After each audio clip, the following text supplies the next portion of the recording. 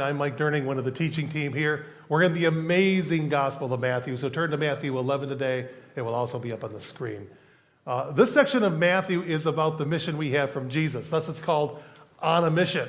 We've been in it for several weeks and have several to go. Jesus has given us a mission, and today we're going to be talking about staying focused in that mission. So I'm going to try to be good today. I'm going to try to stay focused on the sermon and not lots of silly jokes. I know my wife is probably out there thinking, don't try to be too charming or funny or intellectual, whatever. I have to give my wife some credit, though. You know, she lives with a nerd, and it can't always be easy.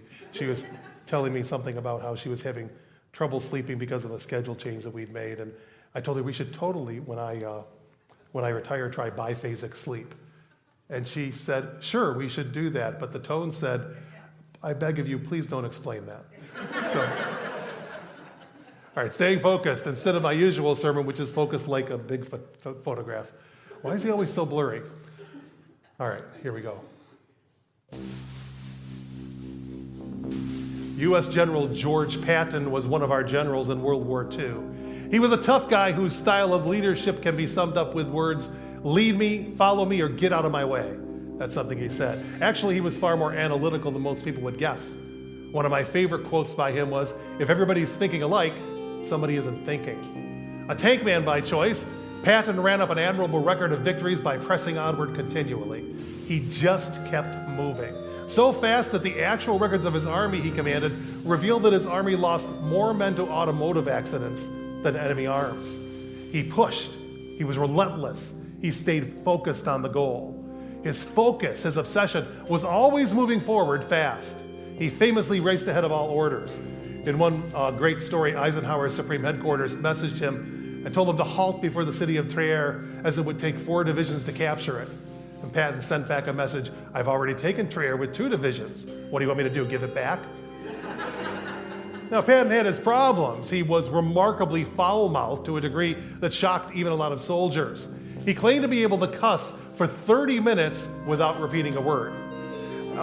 He was not very understanding of those with what we today would call PTSD, reacting violently to one soldier who suffered from it. He would not fit into our modern society very well. A lot of his contemporaries thought he was our greatest general. Also, they thought he might be crazy. But I think General Patton and John the Baptist, who pops up in our story today, would have understood each other very well. While John the Baptist was not a soldier, he had the same kind of focus that Patton did, relentlessly pushing. John lived in the wilderness, dressed in camel's hair, lived off the land. He probably looked crazy. When the Pharisees showed up to hear him preach, he said things like, you brood of vipers, who warned you to flee from the wrath to come? Bear fruits in keeping with repentance, and don't begin to say to yourselves, we have Abraham as our father, for I tell you, God is able from these stones to raise up children for Abraham. Even now the axe is laid to the root of the trees. Every tree, therefore, that does not bear good fruit is cut down and thrown into the fire. That's Luke 3, 7 through 9. How'd you like to hear a sermon like that, where the preacher berates you, calls you a snake, a hypocrite for even showing up, demands your repentance, and threatens you with fire if you don't listen? Never mind, I think I know the answer because you're at this church and not churches that still do that. John was so focused that he didn't bat an eye before he loudly and publicly preached at a political leader for his sins. And since there was no freedom of the press, no freedom of speech, no religion freedom back then, he ended up in prison. He's in prison as of this story. But John was focused. John was almost driven.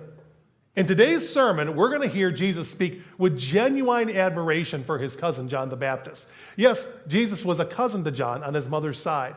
They probably saw each other a lot in their childhood years. In many ways, Jesus will be hinting that some of us need to be more like John. And that's what we'll be listening to today. And from that, we're going to be talking about how we can and why we should ourselves stay focused.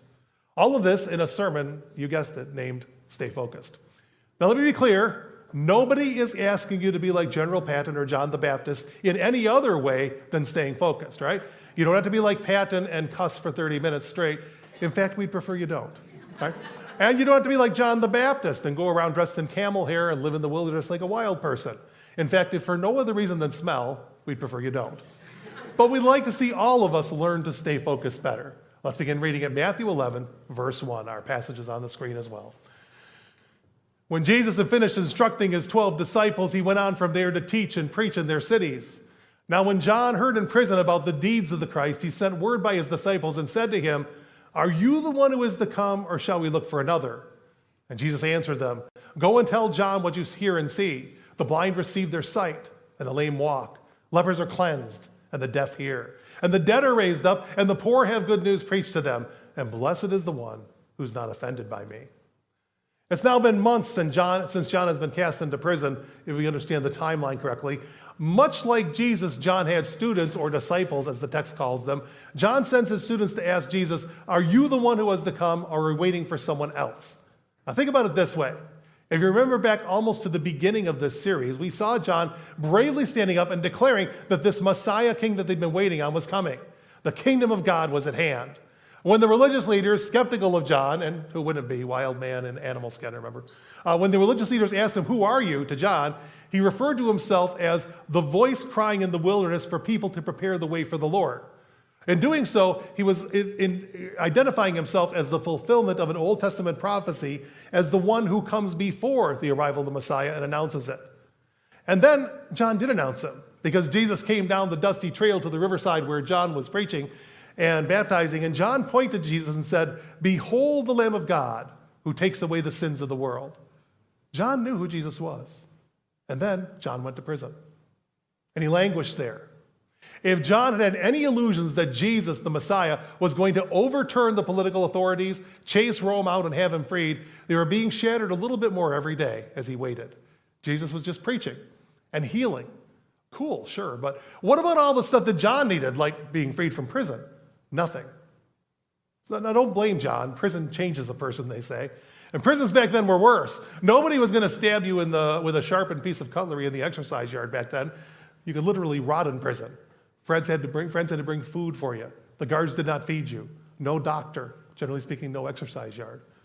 So who can blame John for being a bit skeptical or doubtful? Is Jesus just another preparer like him, or is he the Messiah? In short, he's thinking to himself, did I waste my life? So he sends his disciples to ask the question, and Jesus gives an answer. Now let's talk about the answer that Jesus gives, and then we'll talk about the remarkable thing that he doesn't include, okay? Jesus sends back word of a few signs. The blind receive sight, the lame walk, the lepers are cleansed, the deaf hear, the dead are raised, ran out of fingers. Good news is proclaimed to the poor. Every one of those are things that appear to the Old Testament with direct reference to this Messiah king they were waiting for. Here's one of many passages on the screen. Isaiah 35, 4-6, "Say to those who have an anxious heart, be strong, fear not, behold, your God will come with vengeance. With the recompense of God, he will come and save you." Here's the rest, pay attention. Don't miss it. "Then the eyes of the blind shall be opened, and the ears of the deaf unstopped. Then shall the lame man leap like a deer, and the tongue of the mute sing for joy." Jesus regularly performed deeds that were particularly ascribed in prophecy to this great Messiah king they were all waiting for. Prophecies like this one scattered throughout the entire Old Testament. So Jesus is saying, John, don't look back now.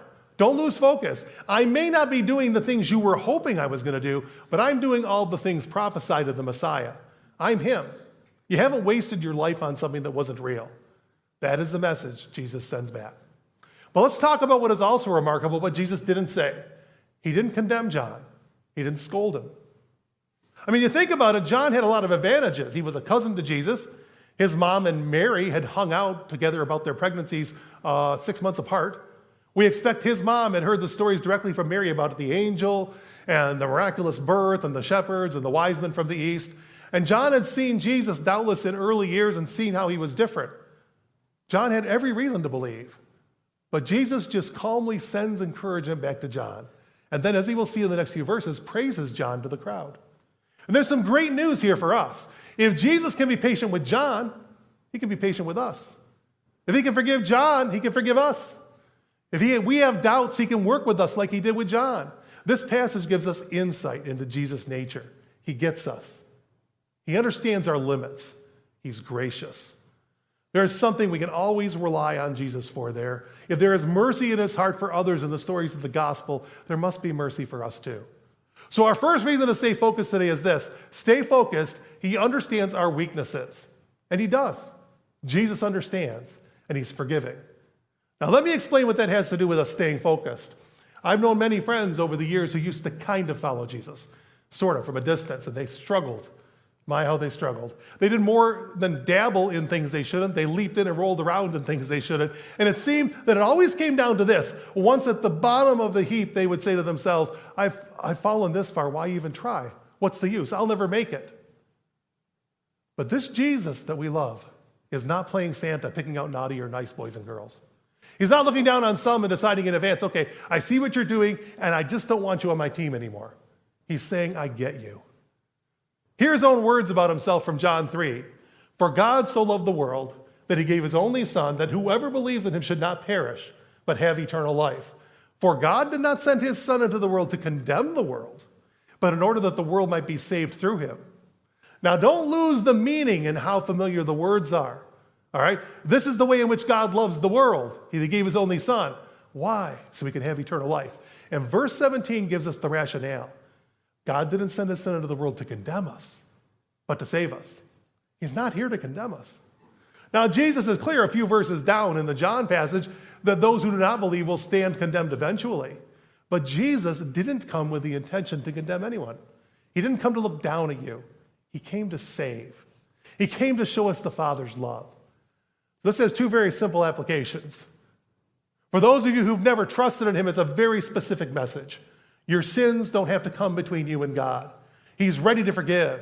God's Son laid down his life to pay the price for those sins. And he's calling on you to believe that message, to look to the cross and live and know his forgiveness and follow him all your days.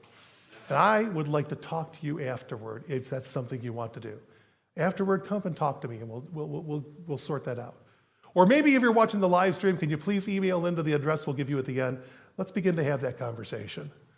For those of you who already follow Jesus, you can stay focused because of the fact that you can never drift so far, never fail so much, never make any mistake so great that he will give up on you. All you have to do is keep trying because you are loved, no matter how long it takes or how bumpy your road is. He still loves you just for being you. So you don't have to give up. You don't have to get distracted. Just keep plodding on in the direction he's calling you. And let me lay it out carefully. I'm not saying just keep sinning or just keep faking it till you make it. What I'm saying is that God loves you very much, fully understanding all that you are and all that you do, and that he's calling you to his mission. And you don't have to worry that you're not good enough. He's already accounted for all of that. I don't know any of these people on the screen. It's just a random late 70s yearbook page to set the mood for my era. A few weeks ago, I went to the funeral home to visit a dear friend from high school days whose mom had just passed away. I was at their house as much as my own home for about 2 years in 11th and 12th grade. None of you would know him. We'll just call him Tim instead of his actual name. Tim wasn't like me. He struggled with some aspects of the faith. I was always the child of certainty myself, but he argued with some of the leaders of our church at the time about his life choices. He was not at that time leading a life dedicated to Jesus. At the funeral home, we sat and talked about how his life had played out since those days, and it hurt to see him because he's been through hard places with terrible, terrible physical problems. Multiple strokes from his young adult years on, a few heart attacks, and he's 2 years younger than me, or 1 year, I guess. It was hard to see him in this limited, weakened body, and it's confused mind that he had. And think back on him from high school days. He'd been astoundingly athletic back then. I remember playing capture the flag in the woods with him and a bunch of other guys. He moved like a panther. They lived near the tank plant, and they used to jump the fence and sneak into the grounds at night and goof around in the old tanks. And then the M1 came out, which is top secret, and the lights came on, and the alarms went off, and the guards came out, and they never went back in there again. But I could tell you, he could move. And now this. Back in young adult years, he had several scarring experiences where spiritual leadership, including the pastor of the church in which we grew up, had discounted him, made him feel unworthy, rejected. And I thought back on all the other friends I had known who had the same experience. And I would estimate the vast majority of people who were kind of on the edges were essentially driven out by the attitudes of the leaders of that church. I had to admit it, and I told them, yeah, they were really great at condemning anyone who didn't color inside their lines. I said, I think they were afraid of losing control over everyone. And he got excited and said, yes, exactly. It was about control.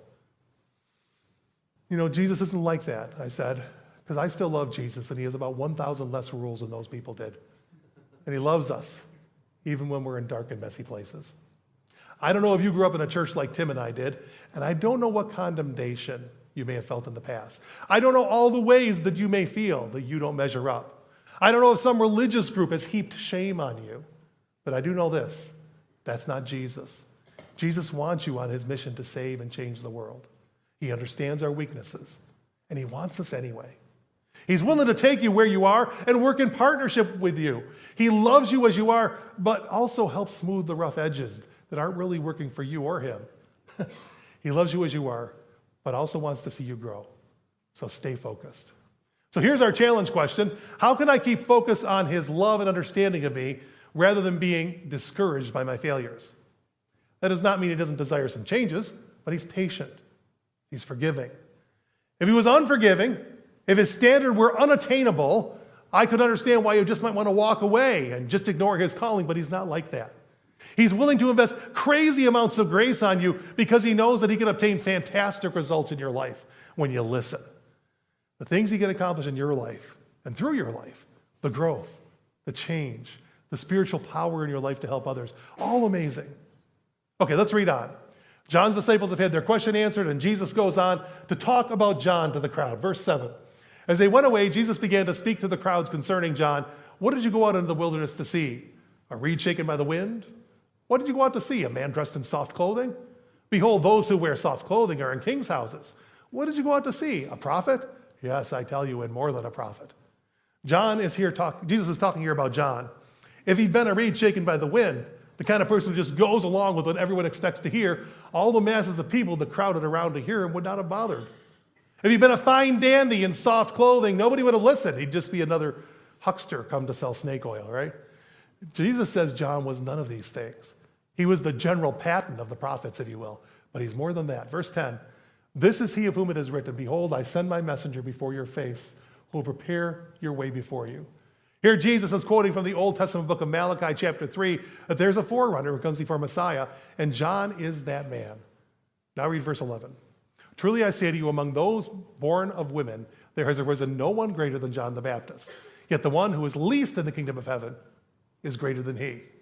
Jesus is saying that John is a great man, perhaps the greatest one up to his time. That's a big statement. That's a really big statement. But then we have this puzzling statement afterward that the one who is least in the kingdom of heaven is greater than he. What a curious statement. Let's explain it. John was the greatest of the prophets and more because he not only looked forward to the coming Messiah, like so many of the Old Testament prophets did for thousands of years, he was also the one who actually had the privilege of pointing him out. Jesus walks up and John says, and there he is, the Lamb of God who takes away the sins of the world. So he was the capstone of the prophets. In terms of privilege, standing among the prophets, John stands highest. But here's the key. Any one of us afterward, any of us in the kingdom have a greater privilege. We have the privilege of declaring his kingdom that already is. There's the key statement on the screen. Because we proclaim Jesus to be the Savior as an accomplished fact, we stand higher in privilege than any of the prophets or great figures of the Old Testament. We're not saying there's a king coming someday. We're not even like John saying he's arrived. We're saying he's been here. He's done the job, purchasing us salvation, and you need to listen to his message and live. In fact, let me tell you, here's what he's done in my life. And Jesus says that our privilege is even greater than John's. Let me be very pointed here. There is no greater privilege, no greater opportunity, no greater rank that heaven offers than our mission from Jesus. It's easy to look back on the Old Testament stories and see the amazing things God did and say, boy, I wish I could have seen that. And Jesus is saying, no, what you've got is even greater. Our mission to declare his love, his forgiveness, his power into lives is the greatest privilege anyone could ever have. And the most humble speaker of the gospel news of Jesus, when he's afraid and trembling, has a privilege that John could not even have fully imagined. So here's our second reason to stay focused. Stay focused. You have the greatest of privileges. It's an honor to be one of his, to be given the message that new life is available in Christ. It doesn't make us special except in the sense that we're people who were formerly starving, giving out bread to others who are still starving. But we should still stay focused because this is the single greatest privilege we have. You've seen how this works in your life, and it's worth sharing. And if we're not seeing that, if we're not experiencing it, we let ourselves get bogged down in silly stuff. I used to work in juvenile detention centers back in the 80s, late 80s, and one of the continual themes that we ended up addressing was the self-destructive behaviors in which these kids engaged. It led them down dark paths and incarceration. You know what? It's really hard to say to someone, don't give yourself to that particular, hard drugs or whatever. You have so much to live for. To kids who perceive themselves as having nothing to live for. Very little job prospects, no real education. Sometimes living with parents who actively obstruct their attempts to make progress in their lives. Their choice of substance abuse was almost understandable, though certainly not recommended. But now picture the opposite. The news is periodically filled with rich kids and child stars, or ones who used to be those, who are actively throwing their lives away. Sometimes losing their lives because of the way in which they are wasting it. But some of them, thankfully, pull out of the tailspin, but some crash forever. They have wealth, admiration, the best schools, and they still make the same choice as the kid in the worst circumstances possible. And that's still sad in a different way. Why would someone with so much regard it as so little? Because when you're living in the middle of privilege, it becomes the air you breathe. You don't notice. You become ungrateful. You get bored. And here we sit, who stand before Almighty God himself, redeemed by Jesus' death for us, with a solid, beautiful, compelling message to announce to the world. And we're obsessed instead with trivia or nonsense, things of no eternal value, things that won't even matter a year from now, video games, Pokemon, some notable bands, styles, yards and gardens, cars, professional sports teams, personal achievement at the gym, guns, political races and debates, whatever. Yeah, I know politics is important in terms of the result, but the obsession, not helpful. All trivia compared to the surpassing, excuse me, fighting a cold here. All trivia compared to the surpassing greatness of knowing him and representing him here. And so I include me, I'll add good books. Good books are trivia sometimes. So go ahead and take your thing that you're obsessed with and insert it in here. It's okay. But we have to remember the thing that Jesus kind of said. What shall it profit a man if he should gain the crystal Charizard Hollow Skyridge card? Or a Super Bowl ring? Or the biggest, coolest truck? Or win the election and ignore his own soul? Or the souls of those around him? My point is that John was focused, outdoing the mission beyond distraction. Whereas it's so easy for us to endlessly obsess about trivial things. John was focused, so much so that he barely had a life outside of what he was doing to announce Jesus. And I'm not saying you have to go that far. I'm not even sure it's healthy. But I do think we should seek some better balance given the importance of our faith. Well, I grew up in a church tradition where people were made to feel guilty about their choices of entertainment or hobby or distraction. Everything was supposed to be church. And I'm not saying that at all. But I am saying this. If the Holy Spirit is telling you that your life is out of balance, focusing on too many minor things, you should listen. So here is the challenge question. How can the immense privileges I have in Christ help me stay focused on my faith? And the answer is, if we truly reflect on them, they should, and they will. I'm not saying don't have hobbies. I'm certainly not saying don't take time for relaxation. Without getting into all the proverbs and wisdom literature of Scripture, the Lord is all for us being balanced, getting proper rest, etc. But I do think our focus must always be on the mission that we have from Him. Let it be our consuming passion, our reason to get up in the morning and to get through the day more than anything else. Is that you? And if not, what's it going to take to get there? Okay, verses 12 and beyond contains a puzzling statement by Jesus that I just want to quickly clarify before we go back to the staying focused thing. And I'm aware of the irony there. Let's read on, starting at verse 12. I think it says verse 11 on the slide. That's my mistake. We are in verse 12. From the days of John the Baptist until now, the kingdom of heaven has suffered violence, and the violent take it by force. That's a seemingly baffling verse, right? What does it mean that the kingdom of heaven is suffering violence or that it's being taken by force? I want to remind you that Jesus is a colorful speaker. He frequently uses expressions to drive points home. If I say to my wife that the grandkids were circling like ravens ready to swoop down on me when I arrived, I wouldn't mean that they were trying to peck my eyes out. I'd be saying in a colorful expression they were eager to see me. John the Baptist began to announce that the Messiah was coming after 400 years of silence. No prophet had spoken for 400 years. And then John announces Jesus. The Bible says that people practically deserted the towns and cities to go hear John preach, and they did similarly for Jesus in many cities later. And I'm sure it felt to both John and Jesus like an army was assaulting them every day. These people were pressing into the kingdom. They were trying desperately to hear from God. For comparison, here's Luke 16:16. The law and the prophets were until John. Since then, the good news of the kingdom of God is preached, and everyone forces his way into it. See the similarity there? Same kind of thing. The response John and Jesus received was a bit overwhelming. It was almost like a siege. We'll be back to that thought in a few minutes. Reading on. For all the prophets and the law prophesied until John. And if you're willing to accept it, he is Elijah who is to come. He who has ears to hear, let him hear. In these verses, Jesus confirms that John is the one from prophecy who comes before him this time. Okay, that's all bonus material, so you can get the flow of the passage. Let's return to our focus on staying focused. In the last few verses, verse 16. But to what shall I compare this generation? It's like children sitting in the marketplaces and calling to their playmates, we played the flute for you, and you did not dance. We sang a dirge, and you did not mourn. For John came neither eating nor drinking, and they say, he is a demon. The Son of Man came eating and drinking, and they say, look at him, a glutton and a drunkard, a friend of tax collectors and sinners. Yet wisdom is justified by her deeds. So Jesus here is talking about his culture, his generation, his nation at the time. They pipe a tune, and neither John or Jesus would dance to it. They sang a funeral dirge, and neither John or Jesus would mourn. Jesus is saying they weren't what the culture expected. And he's saying that's okay. John was very countercultural. He didn't move among the hoity-toity religious leaders or the common people. He went out in the wilderness, lived off the land, began preaching, until passersby noticed, hey, there's a guy out there preaching. There's no audience. We should hear what he has to say. There were many who came to be baptized and many others who thought he was nuts or demon-possessed. Eventually, they're going to kill John. Then Jesus comes along, and he's loving and kind and fun and pleasant and gracious, not to the religious leaders with whom he's in opposition, but he doesn't mind hanging out with people who don't color inside the lines of their society. He goes to parties. He has fun. He shows love. He turns water into wine, and the leaders call him some kind of sinner and a drunk. Eventually, they're going to kill Jesus. This is about not fitting in.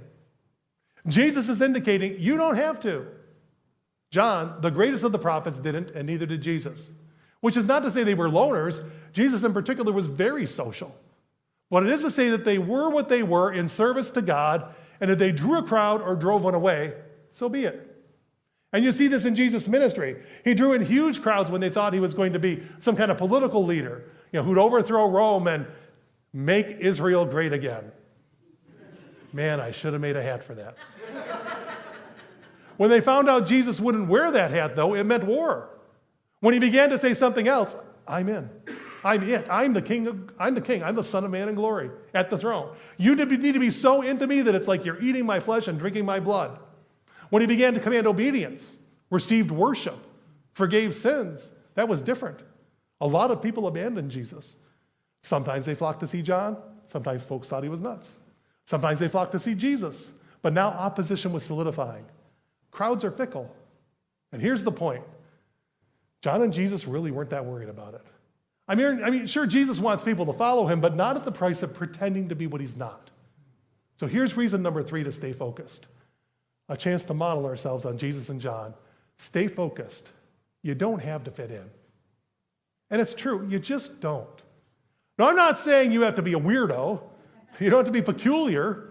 But you can be just you, the one Jesus made in a particular way, on a mission from God to help change the world with the message of love and forgiveness and grace. You can just be a Christian who's trying to follow the Bible. And that doesn't require you to condemn people who aren't like us. If God didn't send his son Jesus into the world to condemn it, he sure didn't plan for you to do it, right? But it does mean sometimes you won't make the choices they make. It does mean you'll show love and concern a little more quickly. So what does it mean to be a genuine Christian who lives like Jesus instead of like the rest of the world expects? It means things like this. To apologize when you're wrong, even though most people these days don't back down. To not cross lines to advance your career. To not be patting yourself on the back when that is the way to sell yourself nowadays. To not be self-centered, but rather to live a life that is all about him instead of self. To see interest in sacrifice, inherent value in sacrifice, instead of self-interest. So here's your challenge question. What are some times that the world's praise distracted me from the mission? What could I have done differently? This is what it comes down to. What will you do? Let me take a few moments here to talk with you, to illustrate by telling you about my personal beef with the man upstairs. You say, Mike, that's an awful thing for a preacher to say. Yeah, but this case, I literally mean the man upstairs. I live in an apartment. And the people upstairs are weird and irritating. If you've ever lived in an apartment or a dorm or such, you know you can figure out, or maybe it's imagine, a lot of bad stuff that the people above you might be doing, you know? Why do they have to be vacuuming so late at night all the time? Are they vacuuming up evidence? What is that small pet they have? We hear its nails click-clacking on the floor. Sounds too small and fast for a dog or a cat. Are they keeping squirrels up there? Not that there's anything wrong with it, right, Jen? Sometimes it sounds like there's an Olympic weightlifter up there. You know, he's just finished the lift and now he victoriously drops the weight on the floor. Boom. But the worst is the music. If it is music, I can't tell because all I can hear is the bass. On some occasions, when I'm on call, in order to avoid my wife, being awakened by the alerts or calls, I sleep in the spare room. Okay? This puts me immediately below the 20-something young man who has chosen to keep his woofers on the floor immediately above that room. I think they might even point it down. And he plays it all night sometimes. One time I went up there at 3:30 in the morning and knocked on the door and said, could you please turn that music down? He said, no problem, I'm leaving for work now anyway. Which didn't address all the other nights at all. So this resulted in a bit of a war. I had to wear industrial earplugs when I'm in there in order to sleep through his music, which means that I have to have my on-call alerts set as loud and obnoxious as possible to hear them through the earplugs.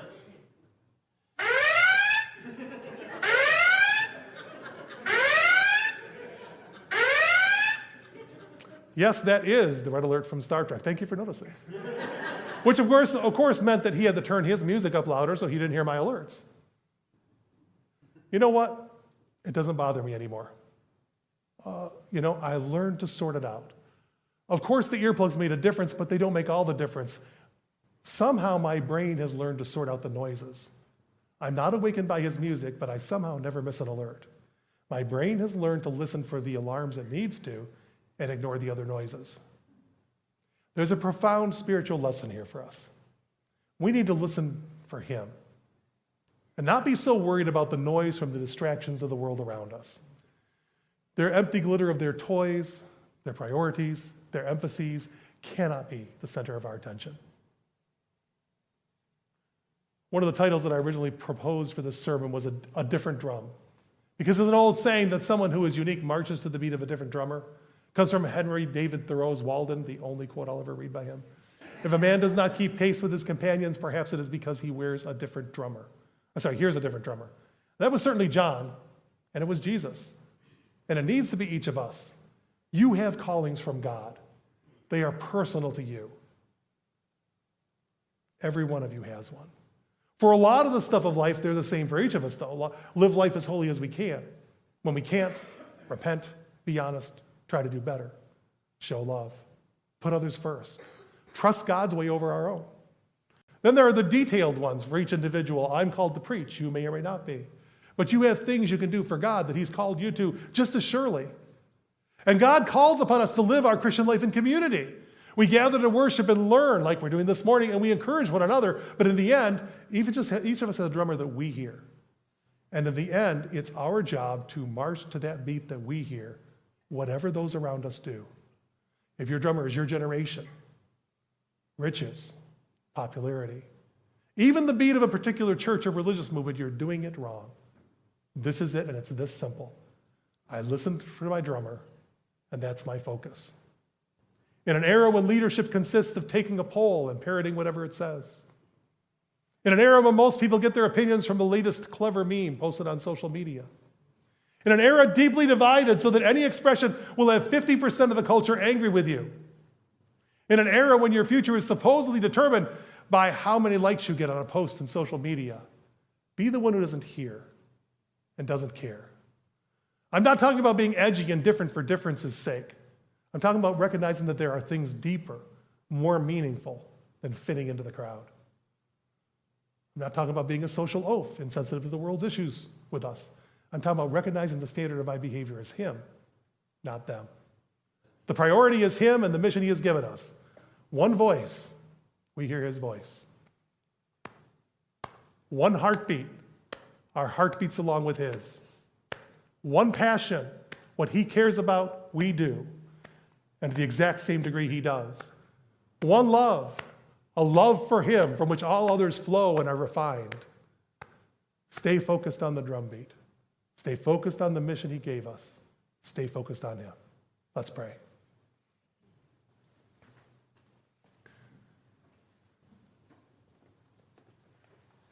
We marvel, Lord, at your love and your care for John, one of your servants. And what an example he is of the ability to stay focused. And we want to be that person too. So help us, Lord, at times that we may be distracted, to turn our eyes to you and listen to you, our drummer. In Jesus' name, amen.